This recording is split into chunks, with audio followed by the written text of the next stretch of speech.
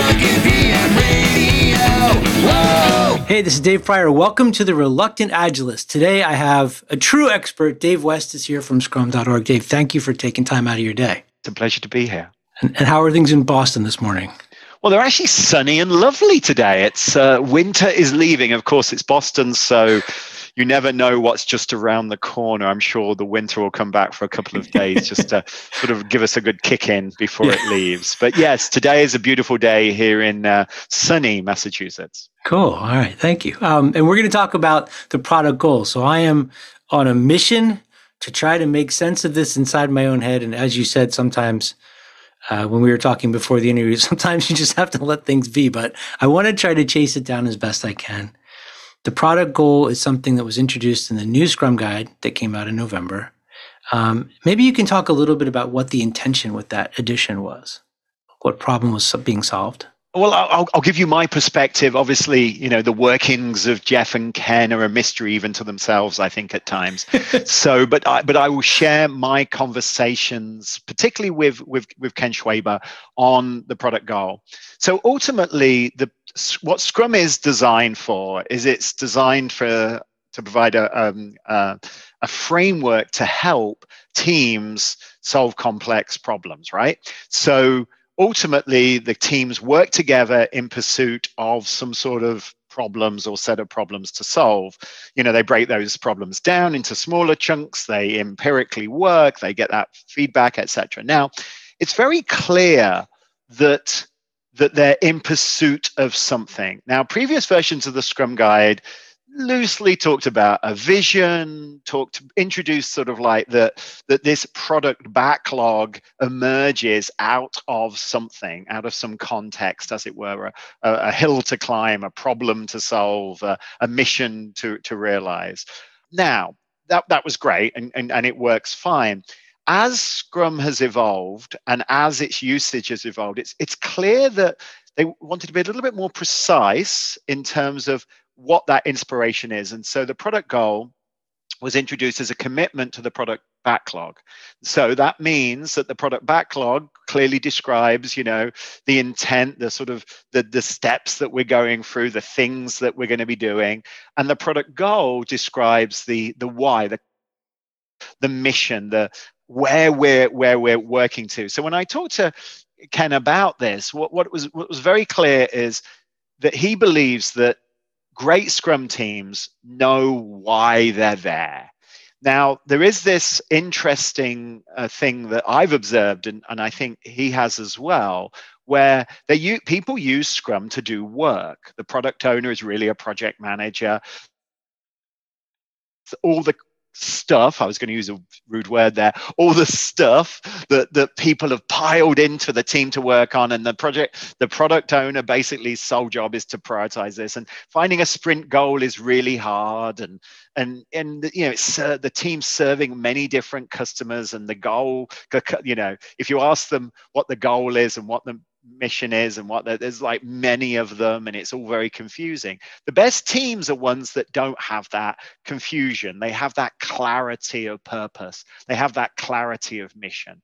Now, also, those best teams realize that mission might be incorrect, and they when you know the sort of what, you know, you have a great plan and then you run and start doing it and realize that it's not working at all, and so then the product goal can obviously change. But ultimately, how definition, that sort of clearly defined set of outcomes that has some sort of customer.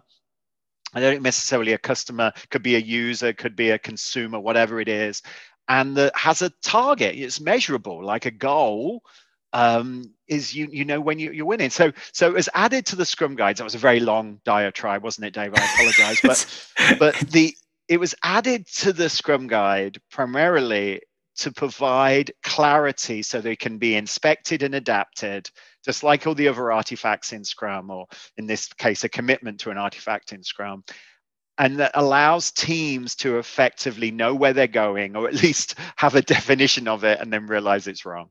All right. So I want to. Makes sense. Yeah, it did. And I want to comment on one specific thing that you said, which is that defining the sprint goal is really hard. And for me, that was one of the things that the product goal made so much easier, because I was having, if I get people in a class that aren't used to Scrum or they're just doing it in some weird way, they're used to just jamming stuff into sprints. And when I try to explain to them, look, there's supposed to be something different in the universe by the end of the sprint.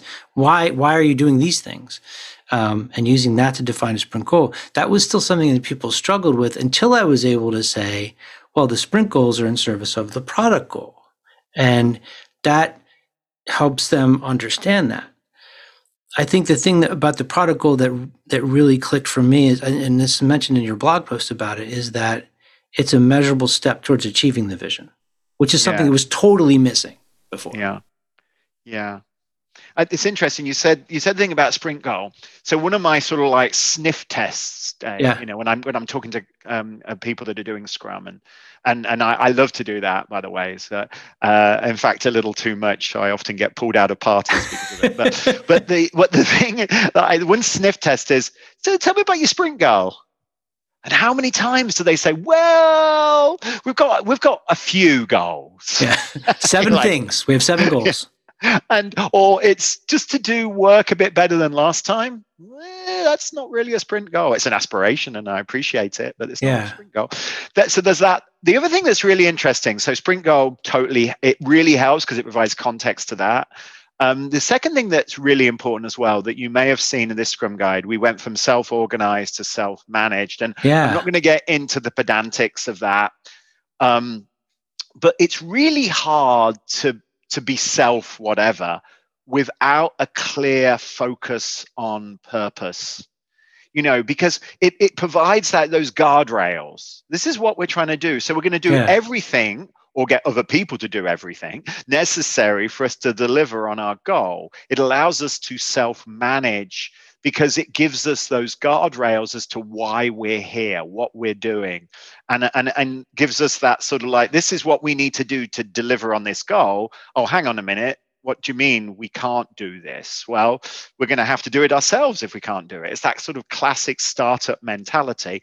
We'll either persuade you to do it for us, Mr. Manager or Mr. Service Department or whatever, within the constraints of our time frame, or we're going to do it ourselves because the goal is what you're paying us to deliver on.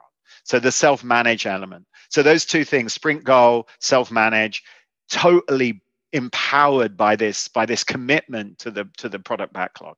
Yeah, and the focus, the way that it helps with the focus is really, I think that's a very positive step. One of the things is maybe the other side of it that has me a little bit confused. I understand that the team can only work or should only work on one product goal at a time, and obviously because of their focus. But I'm wondering about the product backlog as a whole. Does that mean that we should only have one product goal at a time in the product backlog? Because if so, then what do we do with all the other stuff that people are thinking of that we should include? Well, I think that's a testament to granularity. It's a testament to, the outcomes that you're trying to achieve. Frankly, you say tomato, I say tomato. It gets a little bit of semantics. Ultimately, the goal should describe the intent of the work, the engagement, the thing that the mission that you're on.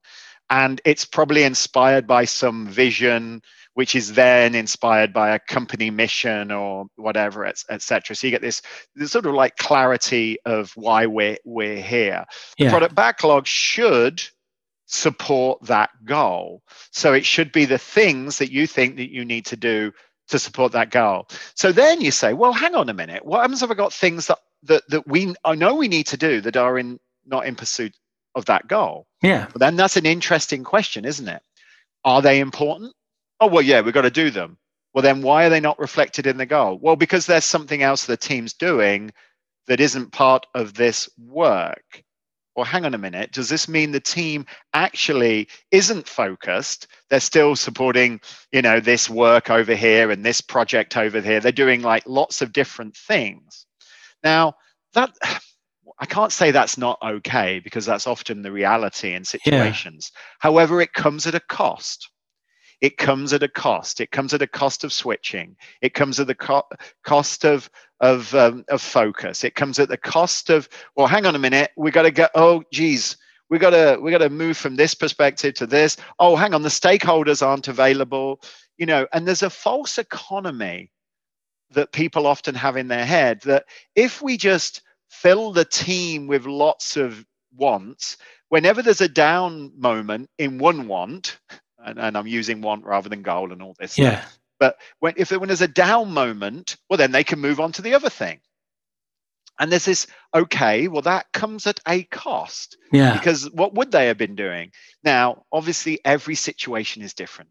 So it's impossible for me to be like, well, thou shalt only have one pursuit of one goal. Right. The reality is that might not be the case. However, what this does is it makes it transparent. It makes those discussions and those debates transparent. We use product goals at Scrum.org very, very, I wouldn't say very well sometimes, but we use them. And there's somebody that works with me, and she says to me every time, I'm like, because I'm, as you may have can tell from this, I'm easily distracted. I am definitely got some magpie in me, and I'm very quick to, oh, we can do that. And she's like, no, you said that these are our 4 You're supposed to be like that. You're the executive. Well, yes. I say that. They say no, servant leader. I was like, damn it, how did that happen? Anyway, so it gives us that. So we're like, well, hang on a minute. Is the goal wrong?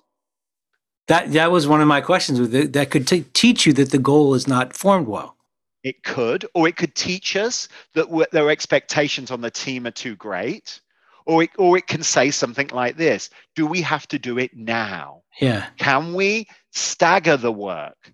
Can we have the team focus for the next 3 months on this goal? And I'm just making up a number. I don't know how long. Yeah. And then can we have them focused on the next thing? These are the choices. And I don't know what the right answers are in your situation. But what I do know is that conversation is valuable. That conversation actually helps us make the right call and also creates transparency, because these things are happening anyway. They're happening in the heads of the product owner. They're in the heads of the Scrum Master, the stakeholders, some random project manager that's there for some reason. They're all happening. What we try to do is make them explicit. And if the product owner or if the team can't justify why this is in support of the product goal, right, and there isn't this sort of like, oh my God, if we don't do this, we're all going to die moment, then, well, hang on a minute. Then maybe it shouldn't be done. That conversation about value, Dave, is so important. And there's so much stuff that when you really rub it, when you really shake the product backlog, that's not necessarily valuable, or it's not valuable now. Does that make sense, Dave? Yeah, it does. The thing that you mentioned about cost really struck me, and I've been thinking about it since you mentioned it. So I want to follow up and try to say something out loud and see how it strikes you. What you said about the focus, totally get that. A team could make a choice to say one product goal, everything in the product backlog in service of that goal, and that team would be hyper-focused on that thing and deliver that, and that would be great. There's a cost to that, which would be all the other ideas people are having are sitting somewhere out in space, and at some point we're going to have to deal with them. The flip side would be, I've always taught the product backlog as it's all the things we could do. It's the options place. It's where you put all the ideas, and the product owner will pick through them and order them and group them together. However, if I have a single product goal, then the product owner is going to have to figure out what to do with all that stuff to not let it into the backlog. But if I do let it all in, it's going to place a much more significant burden on a product owner trying to figure out how to organize all that stuff and how to communicate with the team about it. So there's a cost probably either way. Yeah, and it depends on where you're at in your life cycle. It depends on, as a ex-product owner, I would like to say that I did use it's in the backlog as an avoidance technique. Okay. So I was previously at an organization called TaskTop, and we spent, as a chief product officer, and I was working with some incredibly smart, amazing people that were just great arguers as well, damn them. And so but I had a vision for where the product was going. And sometimes, to avoid the interesting debate with your CEO who may have that vision, I would say, yeah, Mick, I'm putting it in the backlog. Great. It's just not a priority at the moment. Yeah. And that now, is that a good thing to do? So then 6 months later, he would say, Dave, where is that in the backlog? I'm like, it's not important. So we'd have the argument later, or maybe he'd just forget it. Yeah. And yeah, it is a really interesting. The question is, if you're being totally honest and totally transparent, if something doesn't hit that product goal, then it shouldn't go into your product backlog at that moment. You should have that discussion because it allows you to better understand both the product goal, ensure that your leaders are very aware this is our goal. That Yeah. doesn't mean you shouldn't capture this information and have these ideas, but the product backlog does not become a product crap log. Because I had to say and I apologize if I offended anybody. The language on this podcast gets so much worse than that. There's really good. no limits. Well, I'm so glad that the bar. Yeah. Anyway, so the crap log. So have you ever gone, and Dave, maybe you haven't because you're, or your clients are so awesome after one of your classes, but have you ever gone to a client and it's like, you've got, it's like 3 gigabytes of Jira, and you're like pages and pages of this thing. Oh yeah, we're really going to get to the bottom of that, aren't we? Now, whereas if you keep this a little bit more refined and focused, it really becomes a more empowering tool, because otherwise it's almost impossible for people to use. Yeah. So, it's 6 of one, half a dozen of the other, as my grandma. Well, you're going to have waste on either side. Yeah. with either option. It's like, for me, as somebody coming from a traditional project management background, I'm addicted to historical documentation. So the anxiety that I experience from doing what all my lean friends would say, just throw it away if you don't need it right now. I can't do that. Like, I can't emotionally cope with it. But what I end up with is a giant junk drawer full of stuff that most of which I'm never going to do and I don't need. Yeah. It's those cables, right, that you get. Yeah, exactly. Like, yeah. I really don't need one of these old monitor cables, but you never know. It could happen. Yeah, it could happen, and it doesn't. And then in 6, I mean, you live in New York City, right? So space is always a premium, and so you really should get rid of those things. I think it's a good mantra from Lean, actually. If it's not important now, but it is important, it will come back. It'll come back. Yeah. And I think there is an honesty there. Now, obviously, I'm not telling you not to take your journal and use a journal, or even use Evernote or whatever you use to capture this stuff so that you can read through these things to re-inspire you later. In fact, that can be very useful, but it's not in the product backlog. It distracts the team. It distracts the team. Yeah.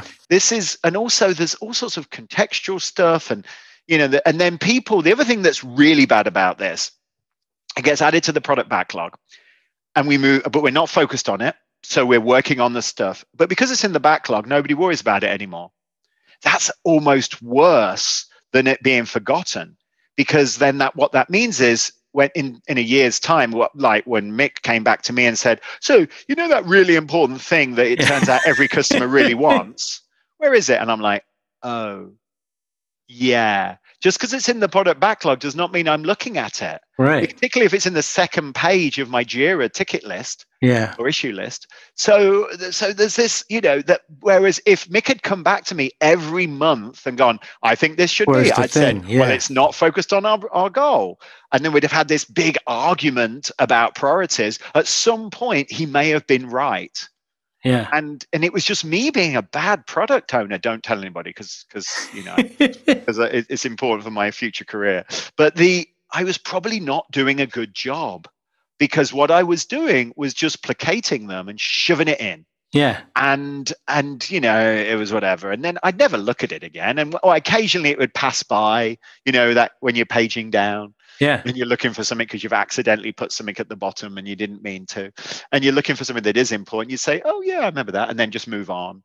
And then when Mick would come, he'd look at it and go, oh, yeah, it's obviously in your backlog, so I'm not going to worry about it. And then the customer would go, well, I'm going to go to a competitor then. Or I'm going to do it myself. And I'm like, oh, no, why didn't you Don't tell me? that. I did tell you 6 months ago. Yeah, but I didn't think it was important. Why didn't you tell me again? Because I thought you were handling it. What?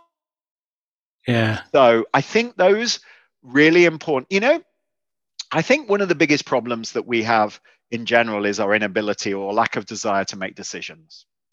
one of the you see every organization, large organization that you engage with, Dave, that they ultimately have a sort of like anti-decision making Yeah. It's to system. keep them safe. Everybody's safe when a decision is made. So many people are involved. Nobody can it's like, have you ever seen, this is going to be pretty horrible, but I'm going to share it anyway, because you said that you can do anything on this podcast. Yes, so absolutely. There's a film and a book called Alive about these rugby players that plane crashes in the Andes. Remember that? Yes. And they have to eat human beings, but they don't know who they're eating because they don't want that responsibility, right? Or that guilt. Yeah. It would seem that we've just somebody chopped it off, somebody hid it. We've got that sort of same process in most organizations, that we sort of don't want to be all responsible. So everybody's responsible, which basically means nobody's responsible. Nobody's accountable. Now, the product owner, horrible a job as it is, you've got to make a decision. You've got to make a decision, and that means you have to have these horrible conversations with these people. And it means you don't have you know who you ate, which is horrible, and you probably won't send their family Christmas cards, or maybe you should, actually, I don't know. But that's the whole point, and I think that it's nasty and horror. But the great thing about Scrum, you get the ability to admit you're wrong. Yeah. One sprint at a time. Yes. Yeah. So, which is a great thing, in my opinion. Yeah, this is great. Okay, so I want to ask you a slightly different question about this. And this is the thing that originally caused my agita with the whole topic. I was taught Agile with the 5 levels of planning. And I know this is going to touch on a sensitive thing for you, but vision, roadmap, release, sprint, and daily. And I always describe it as vision and roadmap is strategic, sprint and daily are tactical, release is the bridge that carries you from one side to the other. In that model, which I may need to abandon, and that's sort of what I'm looking for your thoughts on, I can't figure out where to put product goal. I can't figure out if it's a parallel to product roadmap or above it or below it, or I just need to blow the whole thing up. I think, well, I mean, it depends on how it's used. I'm afraid I've seen like 1 million different implementations of that model. Okay. So people like, oh, well, this is a product roadmap. It's actually something a lot more akin to a release plan. Yeah. Less of a roadmap. And then, I've seen ones where the product roadmap is just these high outcomes, and then you end up with actually releases are different. I mean, honestly, I hate to say this, it does not really matter as long as you're getting value out of this whole thing. So ultimately, the thing about releases, which is really, really interesting, is Scrum is not a release lifecycle. Releases happen during Scrum, but it's at best a planning lifecycle, a work lifecycle. Now, so you end up releasing, hopefully continuously, hopefully you're doing some sort of, if we're talking about software in particular, but if we're talking, about marketing or other things as well, the same is true. You're continuously releasing as this work hits the definition of done, right? Right. Yep. So suddenly, whoa, an increment is, I think it says it in the increment is born. Yep. It does say some moment of, they got all wax lyrical, a bit like Simon and Garfunkel, and sort of said, oh, an increment is born when work hits the definition of done. Well, magic happens. So then it potters out. So it's important to not tied to this sprint review is a phase gate to releasing and all that kind of stuff. Now, yeah, it's best even to do sprint reviews with released software, right? Or released product, as it were. They're the best releases. But the idea that you still have a plan of what you're going to release is fine. And hopefully it fits into some sort of vision. And hopefully it fits into some sort of set of goals that realize that plan. So you incrementally release during a period of time, and the goals are incrementally realized during that period of time. Now, the question really, if you're doing CD, continuous delivery, Yep. you are working in an incredibly complex place. Your release plan is going to be relatively fluid, right? Because Yeah. things are going to be changing as you deliver stuff. For instance, you deliver something and that feedback comes into the system. You realize that it didn't actually help to the goal, or it helped massively. That means that has to allow the change to future release plan.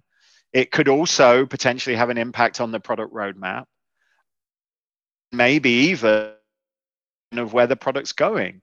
As you saw, somebody's getting some value that you didn't expect, or not getting value that you expected out of it. This is the painful thing about this whole thing, right? So, and that's where goals can help us a little bit. Maybe the product vision describes the ultimate value that the product's providing in the context of some sort of company vision or company sort of outcome. Right. That vision is broken down into, hey, so these are the goals that we want this product to execute on, based on our understanding of the value, based on our current understanding of the customer. That means that we're going to have these, to deliver these goals, these features need to be delivered, right? Okay. That's in your product roadmap. Okay. And when are we going to deliver that feature? Well, actually, we can break that feature into 5 things. Now, if you invest millions of hours of effort doing that in a very complex situation, whoa, it's possible that will be waste. Because it's altogether, I hate to say it. Only when you put it into your Gantt chart. Yes, well, yeah, obviously. But those meetings, you build these fabulous diagrams, and then you deliver the first thing, and they go, yeah, that was crap. I didn't like that. And you're like, well, was it crap because we didn't do it? We did a bad job? Was it crap because why is nobody using it? Why is nobody clicking on it? Is it because they can't find it? Is it because, and then it's these interesting conversations. I respect the need for a vision. A roadmap may be necessary if there's lots of teams working together. Mm-hmm. The plan, it becomes less relevant, I have to say. So if you have the product goals, you could skip the release. The release plan you don't really necessarily have to have if you've got product goals that people are working towards. I would argue that if it adds value because you want to synchronize multiple teams, right, I would still argue then the best way of doing that isn't with some very forward-looking plan. The best way to synchronize teams is to get the teams to work together, whether you call it a scrum of scrums, whether you call it a Nexus integration team, whatever. Yeah. I don't care the termage, but you get these teams together, and I hope that what they have in mind is the product goal every time they meet, and then learning comes out. It means it's not as tidy as you described, Dave, with those 5 layers, but that's just the reality. And sometimes, because you've got 100 teams, and because you've got sponsors and investors and all these people, you have to create some of this stuff around. Or maybe the problem isn't quite as complex. Maybe it's just complicated, and maybe actually the complexity is how you do it, is not why you're doing it. Maybe the customer is the least, and then it becomes a little bit more reliable. But honestly, delivering on a release plan that's a year in advance, a product roadmap that has 3 years described, to a vision that was based on a set of customers 2 years ago, isn't perhaps the model I would advocate in a complex world. Well, I'll tell you, one of the things you just said that I think does make it more tidy is, I'm going to refer to, I did an interview with Chet Hendrickson one time, and we were talking about the release plan. And at the time, I was of the mindset that we should be committing to a release plan. And I asked Chet, and it was a video interview. He picked up a piece of paper, he handed it to me, and he said, "This is my release plan. We're not going to do this." He said, "That's the only thing you can say that's true about the release plan." And so that it creates this false sense of, I know what's going to happen. Yeah. But if I can say, we're going to do this thing, and when this thing happens, we're going to go figure out the next thing to do, that goal can be something that we're all locked into. and we're going to get there unless we decide we need a different goal. But it's a little more of a mark that we can try to aim at, I think. I think so. And it's what we aim at. Yeah. We don't know how we're going to do it. Things are going to change along the way, but we aim at it. Yeah. And I know that a lot of people say, well, hang on a minute. I want the stability. I want the predictability. I need those things. Fair enough. If you want us to build the wrong thing, you're in the wrong business. If you want that, we can give you that false precision if you want. The question is, we can't guarantee you're going to get the most economy. It might be the most economic solution.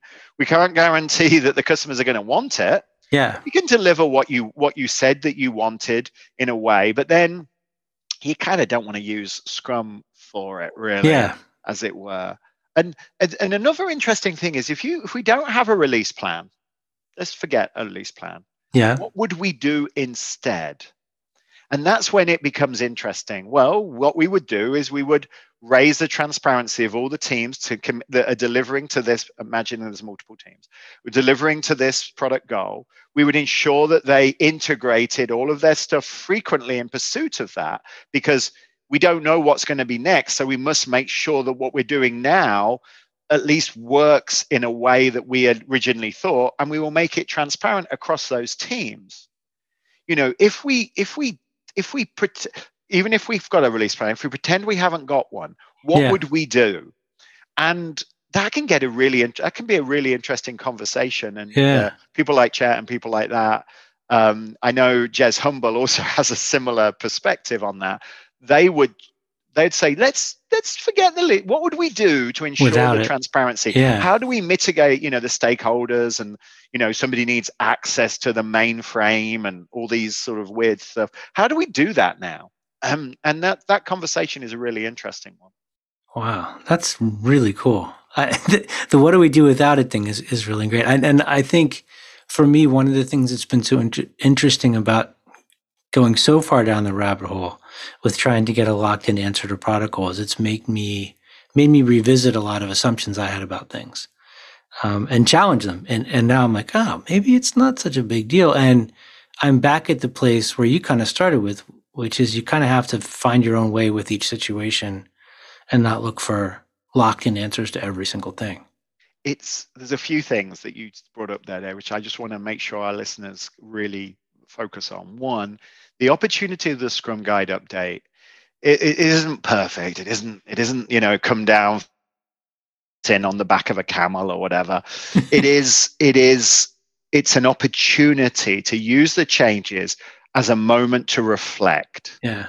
And what you've done is exactly why I loved the update. I mean, I hated it as well because we had to update assessment questions, courses, materials on the website. It was a blooming nightmare. But the benefit is that what you've done, you stepped back and said, hang on a minute.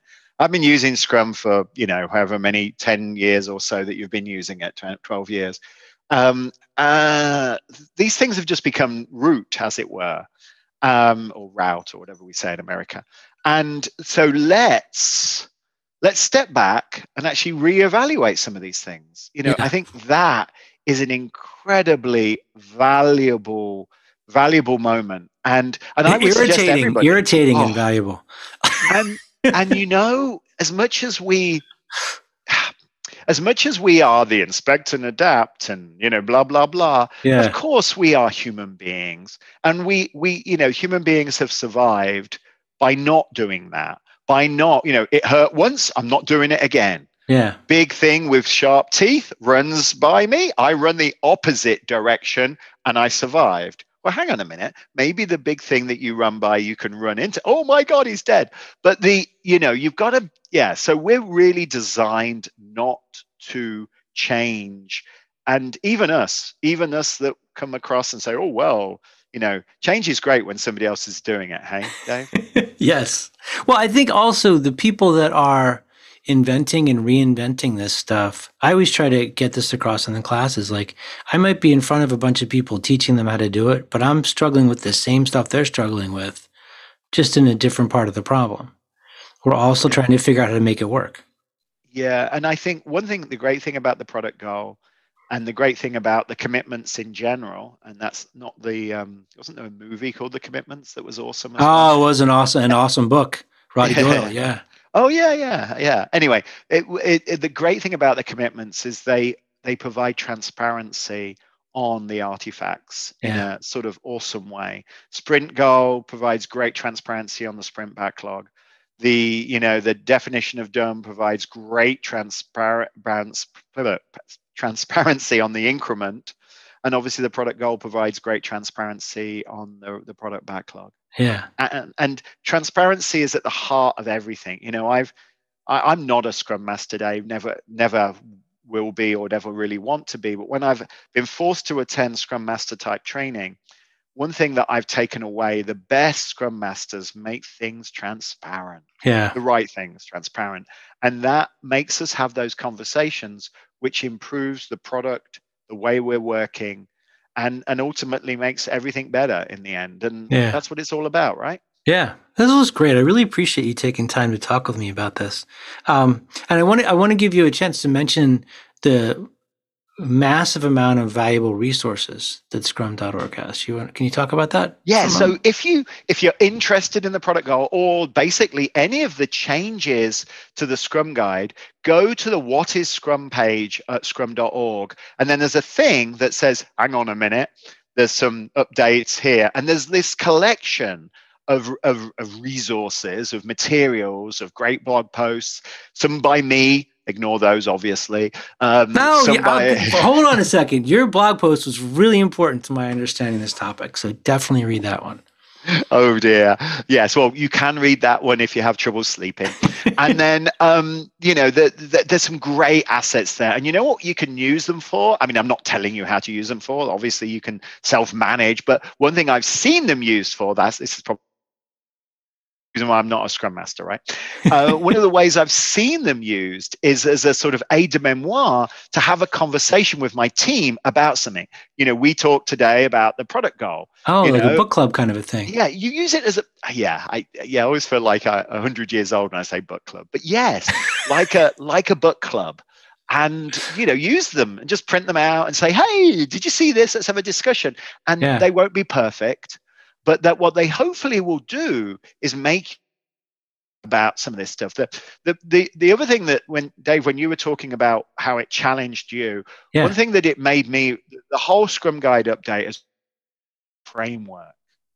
That means you have to bring your brain, yeah, bring your situation, bring your problem, bring your team, and out of it, whatever, it's your stuff. Now, if you break some of the things that Scrum describes in the Scrum Guide, I'm not saying that's wrong. Be careful, because the reason why we do things, the reason why we have a one product goal is for the things that we just talked about earlier. The reason why there's a sprint goal, the reason why the reason why if you're working on the same product, you should all work from the same product backlog. Those things are because they're things that we think provide a lot of value for that foundational framework. Now, it yeah. doesn't mean they're perfect. And then, hopefully you can use that and build on it and have these conversations and deliver value to your customers, and maybe even deliver towards your goal or realize it's wrong and then change it. Cool. Thank you. I want to highlight one specific thing on the site. Ralph, is it Jalcom? Is that how I say it? Yoakum, yeah, I think Yoakum. so. He lives in Switzerland. Ah, okay. So sorry if I mispronounced your last name. But there's a new Canvas tool for Product Goal, which I know it's like a month or so old. I just found it yesterday, but I'm psyched to use it. It looks great. Yeah, I've not used it in anger yet, or in happiness, I suppose I should say. The Ralph is a trainer. He's German but lives in Switzerland. Trains throughout. He's one of our professional Scrum trainers. He's a rock star. Wrote the book with Don. Don McGraw on product ownership, which I also recommend. I think it's a fantastic piece. These Don and Ralph are much smarter than me about all this stuff. So if you've got really hard questions, send it to them, and they'll do a fantastic job compared to me. But yeah, that canvas looks really interesting. I'm excited to use it inside our product ownership team in Scrum.org. We're actually going to start to use it in the next couple of weeks. Cool. It's about a month old, and it looks really good, because what it does is it provides transparency, clarity, forces us to think about stuff that helps us then refine that goal, so that we've got something on the wall or in the Confluence stack or whatever. Yeah. And that's groovy. Cool. I am very grateful to you for taking time for this. What if people want to reach out to you? What's the best way for them to get in touch with you? Well, obviously, dave.west@scrum.org, feel free, or you can tweet me at David J. West, or obviously my LinkedIn. I love talking about this stuff a little too much, as proven on this podcast. Why say one word when you can say 300? But we have an opportunity to use, Product Gold and the techniques of Scrum to solve some of the most gnarly problems in the world, and to build teams that are both resilient, happy, focused, and delivering good. Now, it's a really honorable quest that myself and people like Dave Pryor and Ralph and all these other people in our community are on. So, help has still got to be learned and understood. So reach out if you've got any questions or comments, and hopefully we're here to help you. Cool. Well, thank you very much. This was really great. I'm going to put links to a bunch of the resources on Product Goal, obviously to Ralph's tool and the book as well, as well as your contact information. But thanks a lot, Dave. I really appreciate you making time for this. Oh, Dave, well, always a pleasure talking to you. It's been a little while, so yeah, it was good seeing you and spending a little bit of time with you. So hopefully it won't be so long next time. Yeah, thanks. If you learn to work the old way, but the new way is what you need, my job's to make that switch from old to new. Suck less.